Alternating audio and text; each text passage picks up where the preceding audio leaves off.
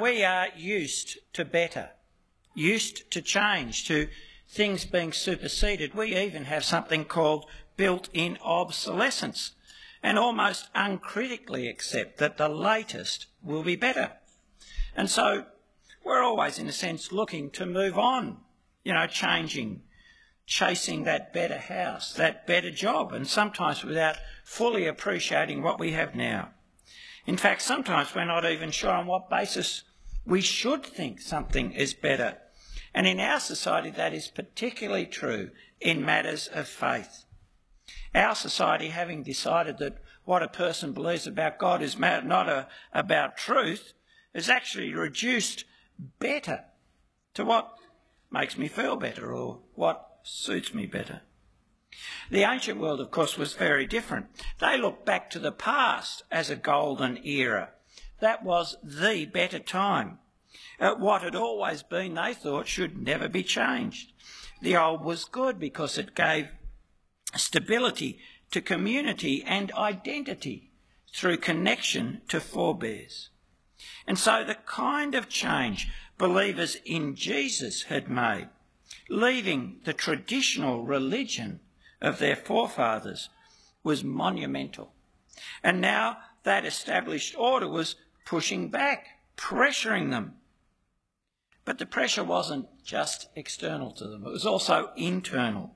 They were ancient people. This played on their minds. What they'd left had lasted centuries. How could they think this Jesus thing, being devoted to this crucified criminal, was better?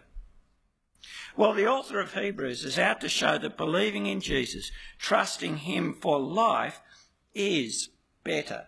Not better in an incremental way, an improvement on a continuous scale, like moving from an iPhone 5 to an iPhone 6. No, better absolutely, because Jesus alone addressed our needs that the old religion could never address.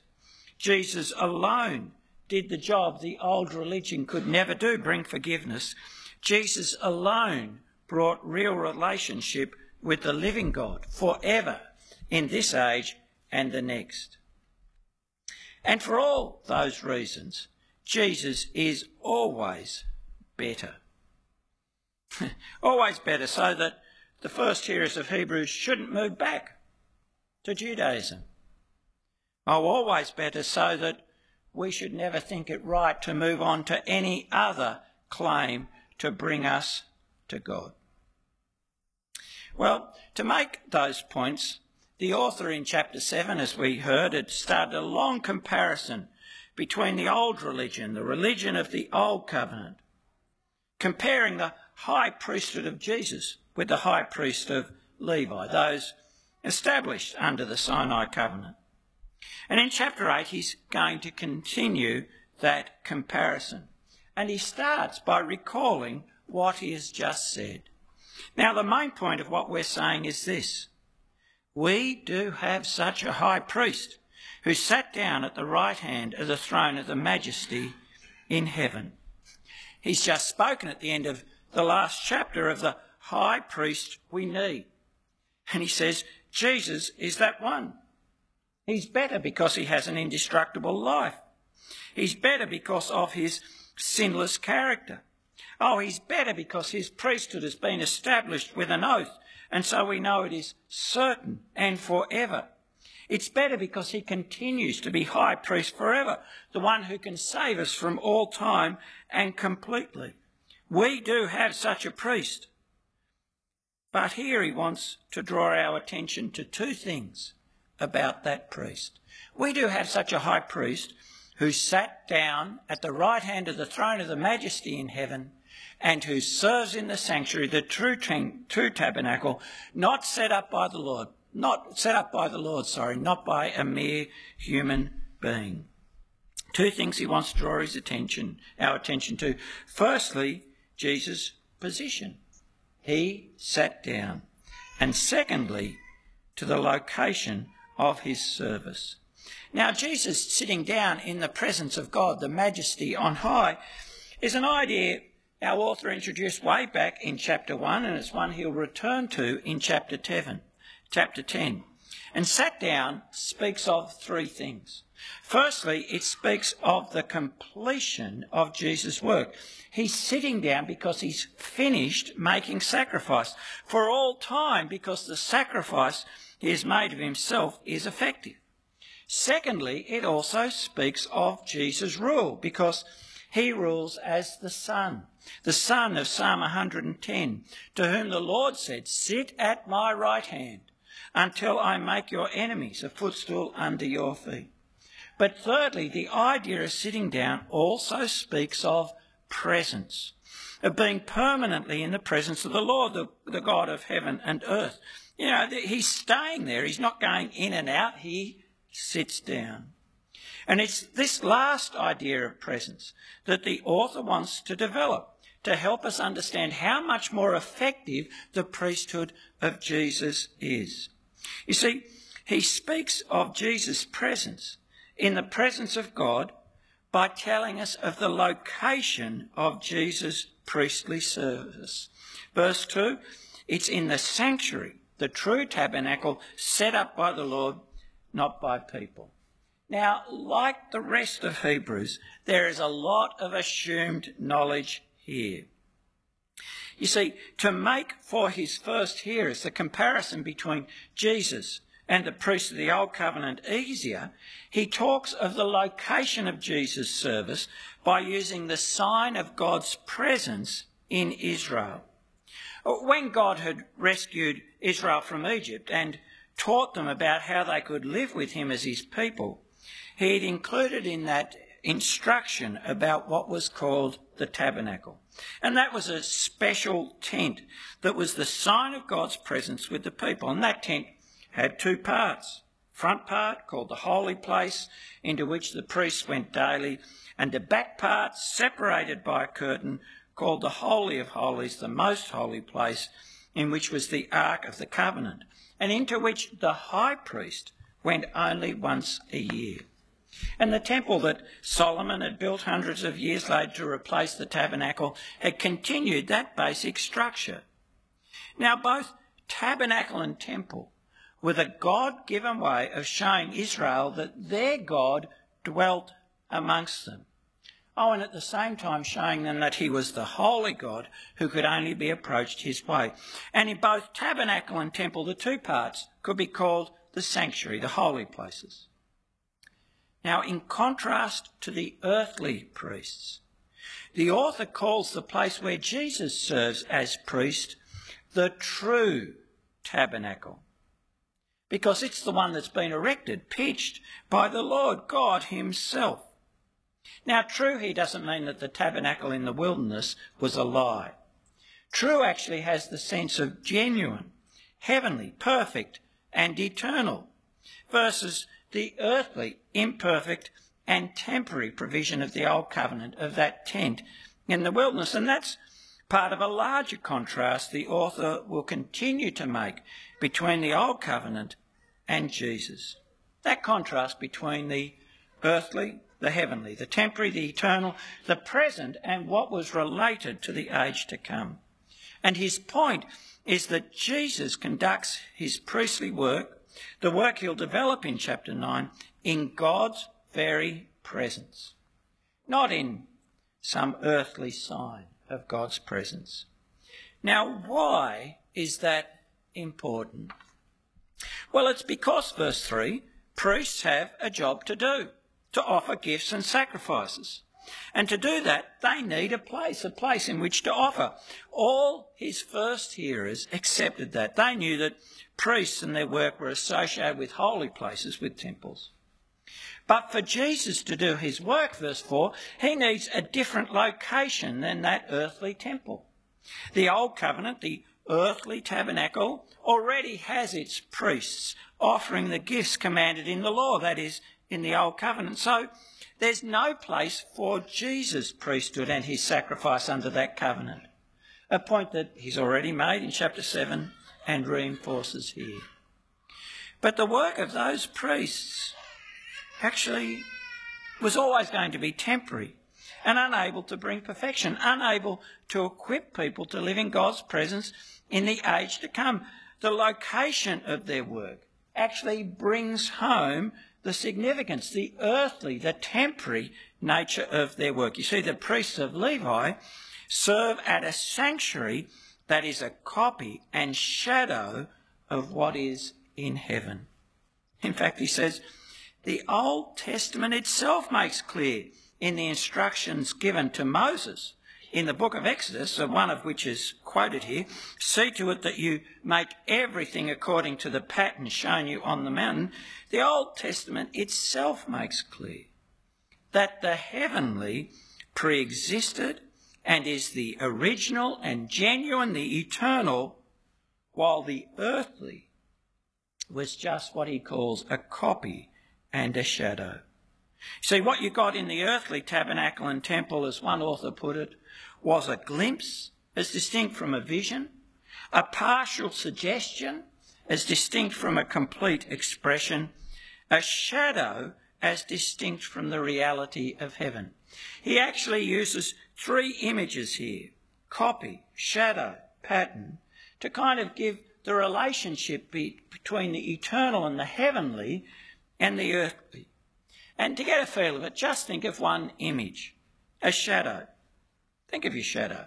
It gives a general shape, but it's insubstantial, isn't it? Prone to distortion, short on details, never an exact correspondence. It can suggest the original, but not give a picture of it.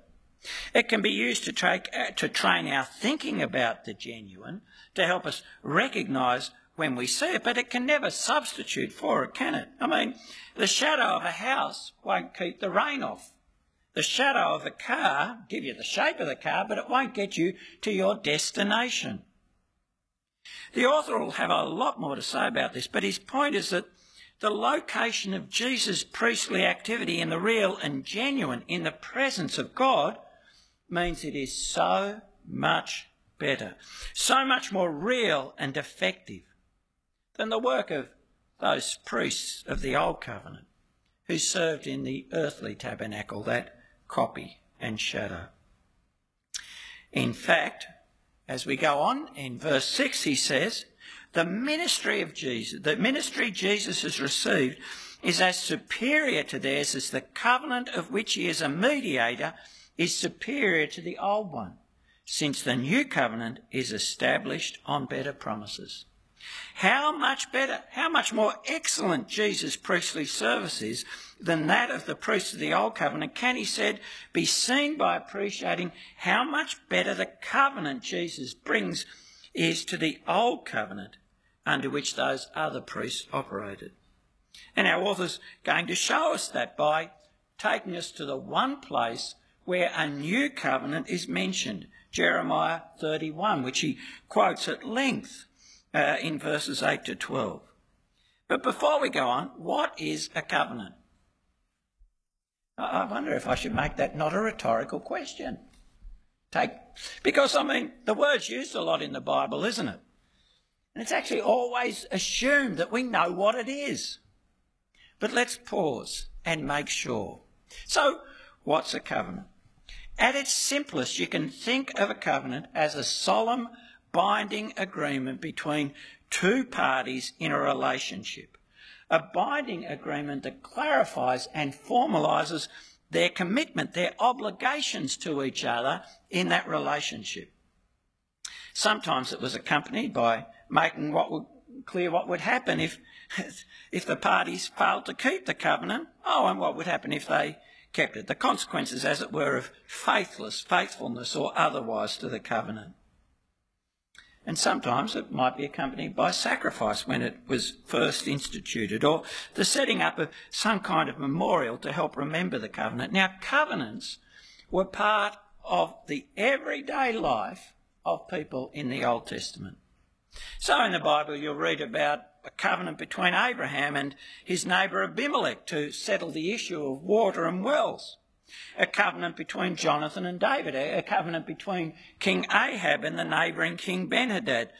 Even the covenant that's made between a husband and wife. They were solemn, binding commitments, but part of everyday life. And throughout the Old Testament you'll also read how God used this common idea to speak of his relationship with his people. You'll read of God entering into covenants with individuals and with the nation Israel. So God entered into covenants with Noah and Abraham, Isaac, Jacob, with David.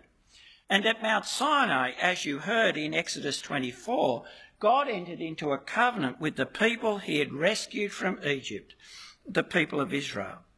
Now, because God is God, the covenants he enters into have certain distinctive features. He initiates them. They originate with him. And he doesn't negotiate the terms of the commitment. He decides freely what he will commit himself to, and he decides what response is required from the other party. He dictates to his covenant partner what will be expected of them in entering into the covenant. And the obligations of the covenant were binding on both parties. In the covenant we heard about, the one God entered into at Mount Sinai with the nation Israel, Israel's obligation was spelled out in the law. And you heard in Exodus the Israelites solemnly committing themselves to keep the law, the whole law. We will do everything the Lord has said. We will obey. And God attached to that covenant, as we see in Leviticus 26 and Deuteronomy 28, blessings and curses. That is, he made clear what would follow if the Israelites kept the covenant or broke it. And at the beginning, God brought home the seriousness of that covenant they were entering into by sealing its commencement with a sacrifice. That was a reminder that death, the shedding of blood, was involved in being in covenant with God. Either a sacrificial death that dealt with their sin, or the death of the covenant breaker. Now, it's this Sinai covenant that's being referred to here in Hebrews 8 as the old one, the first covenant. But it said in verse 8 that God found fault with the people. But what we're about to see is the people's fault highlights the limitations of that old covenant. It will not be like, verse 9, the covenant I made with their ancestors when I took them by the hand to lead them out of Egypt, that covenant made at Sinai, because they did not remain faithful to my covenant. That was the problem. The people had experienced God's kindness and mercy in rescuing them from Egypt. God had given them good laws. He'd brought them into the promised land. But history, right up to the time of Jeremiah and beyond, had shown repeatedly that the people had not been faithful to the covenant. They hadn't given their saving God their worship and loyalty. They'd gone and worshipped other gods. That unfaithfulness had started almost straight away at Mount Sinai with the golden calf. It was repeated again and again in the book of Judges. It continued through the reign of the kings of Israel and Judah, despite God being very patient, despite God giving them opportunities to come back. And yes, it was rife and blatant in Jeremiah's day. Will you steal and murder, commit adultery and perjury, burn incense to Baal, and follow other gods you have not known, all forbidden in the Ten Commandments? And then come and stand before me in this house, which bears my name, and say, we are safe. In fact, that rebellion, that disobedience, continued right up to the author of Hebrews' day, as we read in Romans 2, as Paul speaks of the Jews. You who boast in the law, do you dishonour God by breaking the law? Oh yes, and God, verse 9, had been faithful to his covenant. I turned away from them. That is, God had delivered them up to the judgments for those who broke the covenant that he had spoken of. Judgments climaxing in the destruction of the temple, the loss of the land, the scattering of the people. And this persistent unfaithfulness of the people actually shows us the problem with the old covenant. Despite the laws being good, it couldn't make the people good. It couldn't change them. It couldn't change their hearts. They kept going their own way. They kept doing what pleased them and not what God commanded. Oh, and its sacrifices could never cover over the offence of their willful sin. And so the law actually condemned them, pronounced judgment on them, drove them away from God's presence. The Old Covenant could not overcome these fundamental barriers to an enduring and secure relationship with God, the relationship God had promised he would have with his people in Genesis 17. In fact, what the Old Covenant did, what the Lord does, is actually reveal the depths of the problem of the human heart. You see, the people of Israel didn't fail because they are worse than the rest of us. No, they failed because they are just like the rest of us, children of Adam who have a problem with their Creator. Because of the way we are, good laws provoke bad behaviour. And it is a problem we have with God, all of us. From Adam, we've resented God being God and expecting our praise and love and obedience. We're like the prodigal with his father in the story Jesus told. We want God out of the way, out of our lives, so we can get on using what he has in his kindness given us the way we want, to please ourselves without thanks or acknowledgement to him. And wanting God out of our lives, when we hear what God wants, his command, we want to do the opposite to show who is the boss.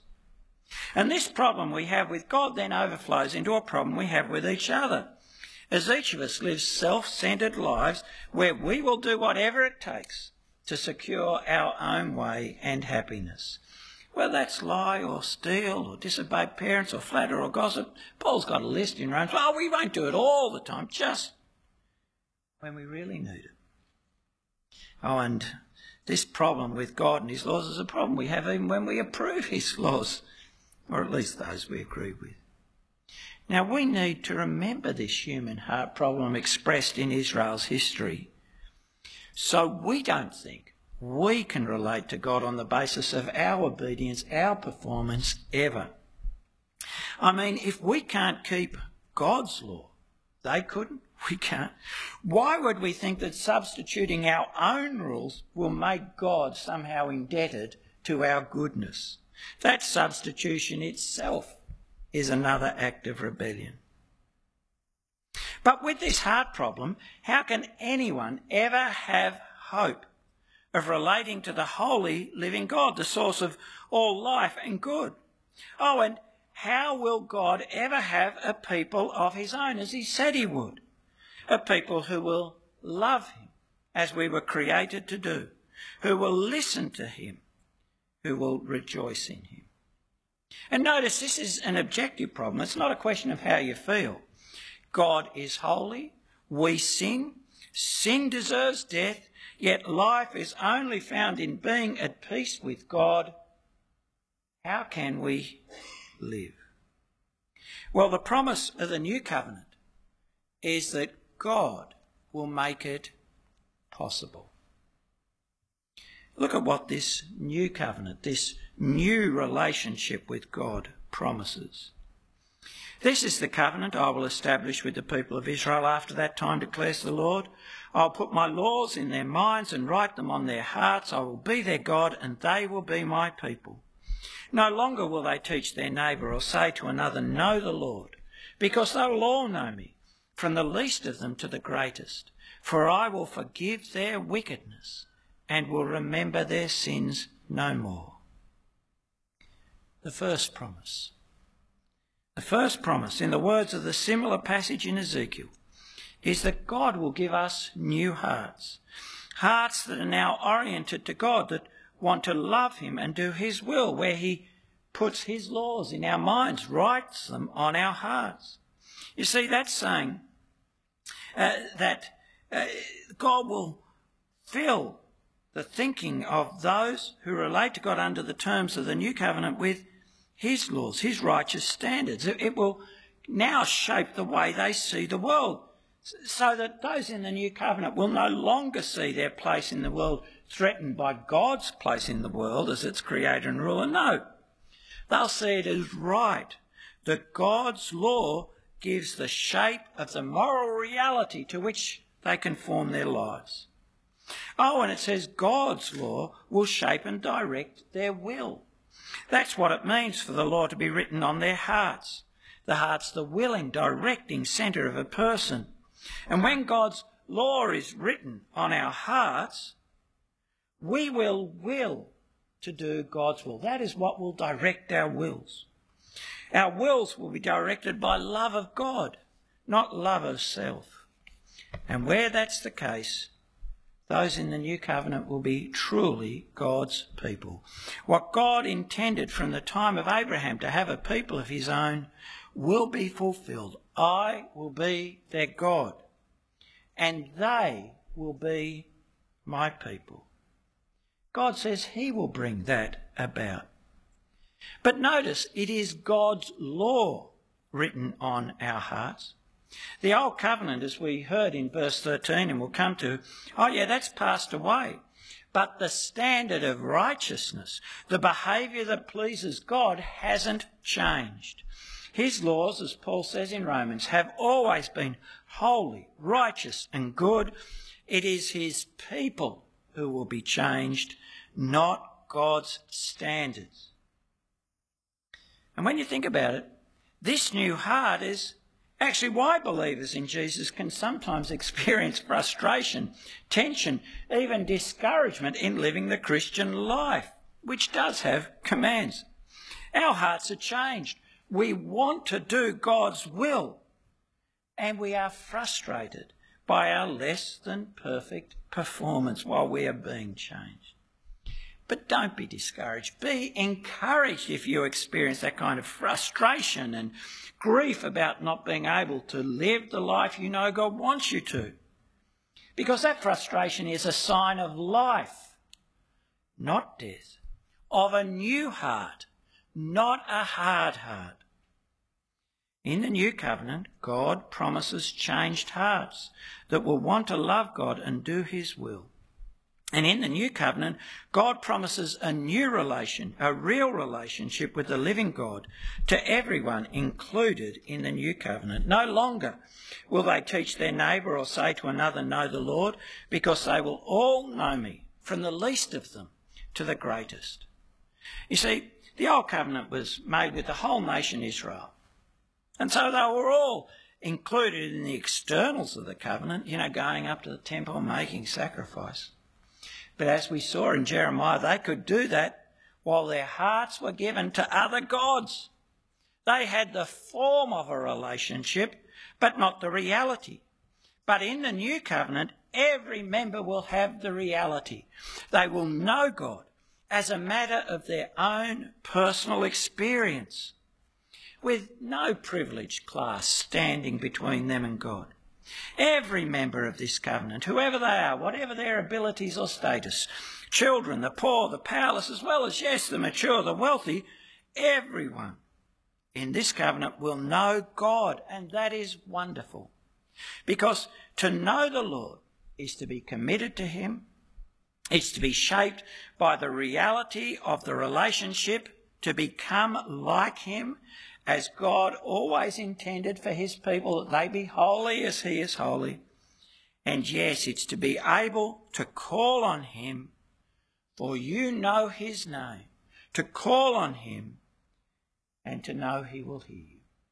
You see, to know the Lord for yourself is to not be lost and alone in the universe.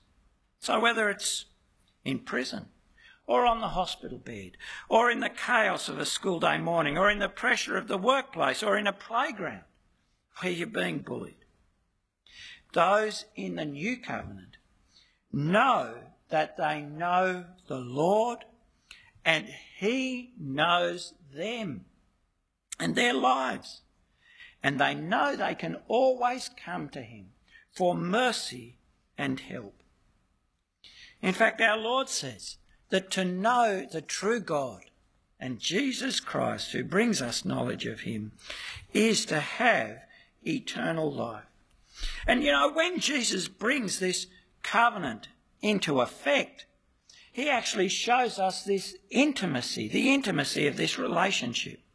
Those included in the new covenant through faith in its mediator, the Lord Jesus, will know the Lord as their Father. To be in the new covenant is to have a relationship with the living God, your own personal relationship dependent on no other human, where you know yourself as his child and you know you can always come to him. In the new covenant, distance is overcome, access is assured. We have a real relationship with the God we can call our Father, and that is a secure relationship, for this relationship isn't established on obedience. It isn't established even on perfect obedience to the law written on our hearts. No, it is established on forgiveness. For I will forgive their wickedness and will remember their sins no more. That forgiveness we so much need, we are assured, will be full and final. You see, for God to remember is for God to act. And God is saying here that he will never call our sins to mind to act on them in judgment. Our sins will never arise as an issue in our relationship with him. They will never separate us from God and his love. Now just think of that for a moment. Think of your sin, where you know you have failed to do what God says. That lie, that unkindness, that anger, that lust, that ingratitude, that pride that's actually blinded you. You know those sins, and you know what they deserve. But God says they are forgiven for those included in the new covenant. So Peter's abandonment of Jesus will never be brought up by God. Paul's persecution, that won't come before God to turn him against Paul. Oh, and your say failure to be the husband or wife you knew you should have been. That failure to parent in the way you ought. Your secret shame. Those things, if you're relating to God in the new covenant, will never be brought up again. See, what the old covenant could never bring, what we need, each of us, the new covenant brings. New hearts, a real relationship with the almighty eternal God. Forgiveness. And notice it is all God's initiative. God is describing in Jeremiah 31 what he will do, describing what he commits himself to do in entering into this solemn relationship, this binding commitment which is a covenant. This covenant is a gift where God speaks only of what he will do to make it possible for us, for you to live in relationship with him. This covenant is a gift where God commits himself to overcoming all the barriers to his people living with him. This relationship of the new covenant is all of grace, an extraordinary grace that brings sinful people to live in relationship with the holy God forever. And God brings this covenant into being through his Son, through the sacrifice he has made once for all on the cross, as was mentioned at the end of chapter 7, and we'll see more of in chapter 9. Jesus is the source of the effective forever forgiveness that includes believers in Jesus in the new covenant forever. Jesus, not your achievement. Oh, and where the new covenant comes, verse 13, the old disappears. By calling this covenant new, which God did in Jeremiah, God, here in Jeremiah, made the first one obsolete. And what's obsolete and outdated will soon disappear. In fact, now that Christ has come, it has in a sense disappeared. Now, I'm not saying the Old Testament has ceased to be the Word of God or of value in teaching us God's righteous will. I mean, how could you read Hebrews and think that? It's full of the Old Testament. But verse 13 is saying that the Old Covenant will never again be the basis for being God's people. Where the new has come, the old no longer has a place in achieving God's redemptive purpose for his people. We don't relate to God on the basis of that old covenant, but on the basis of the new. Now, I could say that going back to the old covenant would be like, well, something we know has been superseded. Going back to celluloid when you have digital. But of course, celluloid still has some functionality. No, it's more like going back to operating without anaesthetic when anaesthetic's freely available. That is, it's painful and potentially deadly. Why would you ever think of doing it? The way of the law is obsolete and disappeared. It's finished. Now, you have to remember that when you're tempted to put your doing as the basis of your relating to God, of knowing his love and that he's your Father, because that will drive you to despair or puff you up, but it will never relate you to God. We relate to God now on the basis of his new covenant, on the basis of the promises that he has freely made here, not on what we have done. And as I have said, who is included in this new covenant? Verse 8 spoke of a covenant with Israel and Judah. Yet I've spoken throughout as if it's believers in Jesus with whom God enters into this covenant. And that is clearly the case. Jesus is, as we heard in verse 6 and we read again in chapter 9, the mediator of this covenant. That is, he is the one who brings the two parties together, the two parties to the covenant together by his work, his death as a ransom, which we'll talk more about next week. But really it's saying that Jesus, the covenant keeper, has suffered the death of the covenant breaker, so that we who have broken God's law can be freed from that penalty and be included in this new covenant. In fact, Jesus makes it very clear that he brings this new covenant into being and that it's believers in Jesus who are included. Have you heard Jesus speaking in that upper room on the night before he was killed? This covenant, he said, 1 Corinthians 11, is the new covenant in my blood. Do this whenever you drink it in remembrance of me. See, Jesus is saying that this wonderful new covenant God spoke of in Jeremiah is inaugurated, is brought into effect by his death. It's believers in him, those who confess his death as the source of their forgiveness and relationship with God, who are included in the new covenant. Believers, those who rely on Jesus to draw near to the living God. It's believers who relate to God now on the basis of these wonderful promises of a new heart, a real relationship and abiding forgiveness. If you trust Jesus, these are promises God makes to you, his solemn commitment, his covenant with you. And if you don't yet trust Jesus, where else can you go for what you need? A sinner before the just and holy God. So if you are a believer in Jesus, make every effort to live and abide in the new. Never go back to relying on yourself and what you do for a relationship with the living God. And never think of moving on from Jesus, no matter how you feel, no matter how tough it might be to follow Jesus. Jesus is better than any claimed alternative. Islam, Judaism, Buddhism, secularism, they all throw you back on yourself and what you do for security, identity, hope, yet you can never do what you must.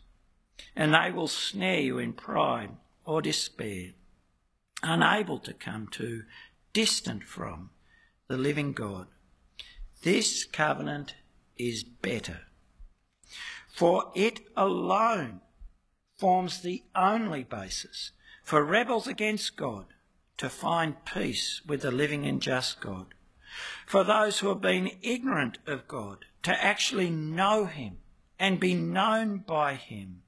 Here in the new covenant is a relationship that is good and true and eternal, and believers in Jesus are included in that covenant. So, believer, live in the new by giving yourself to do God's will that he writes on your heart.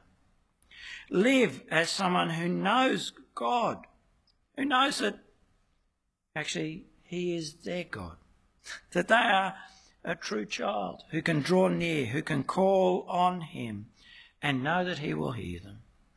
And live boasting in being forgiven, not proud, but humbled and grateful and confident in your mediator and the gracious God who has promised to never remember your sins and who is faithful, who never fails in your promise. Live boasting in being forgiven, and that God has promised to never have any cause, to never remember your sin, to never have any cause to drive you from his presence forever because of Jesus. Let's pray. Our gracious God, we do pray that we would know that we relate to you under the terms of the new covenant to which you have committed yourself. We pray that, trusting Jesus, we would delight in your will. That, trusting Jesus, we would be confident that we can call you Father, be known by you, be your people, kept by you. And that, trusting Jesus, we would be confident that whatever our sin, we are forgiven for his sake, the one who made himself an offering for our sin. And gracious Father, knowing this, help us to live in the new, faithful to Jesus always. We ask this in his name. Amen.